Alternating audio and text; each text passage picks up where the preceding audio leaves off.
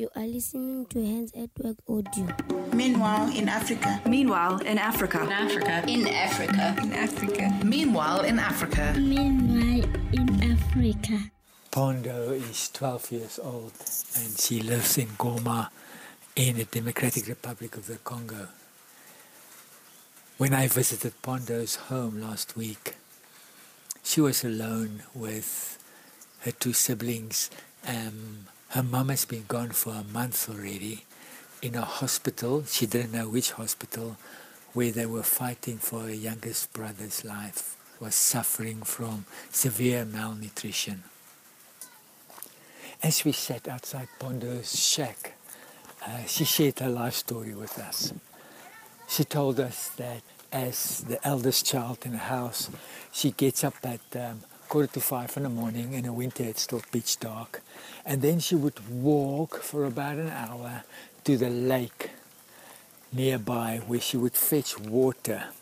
She has to go so early because later on people are washing their clothing and things in the water, and then the water is too dirty.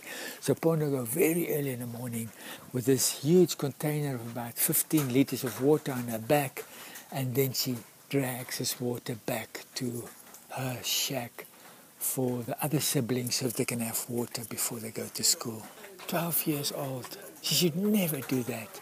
As we sat there, our care workers sharing with us just how dangerous it is to go on that route and how notorious that route is for bandits and for bad things happening to people like Pondo.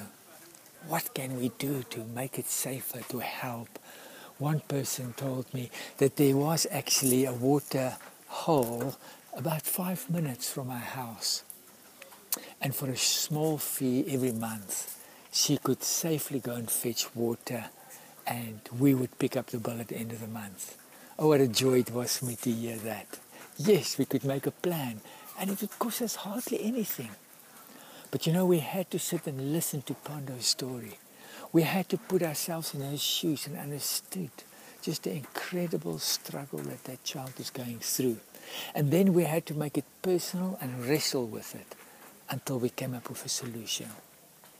But people around you, your neighbors, your working colleague, they face issues that feel to them as big as Pondo's issue.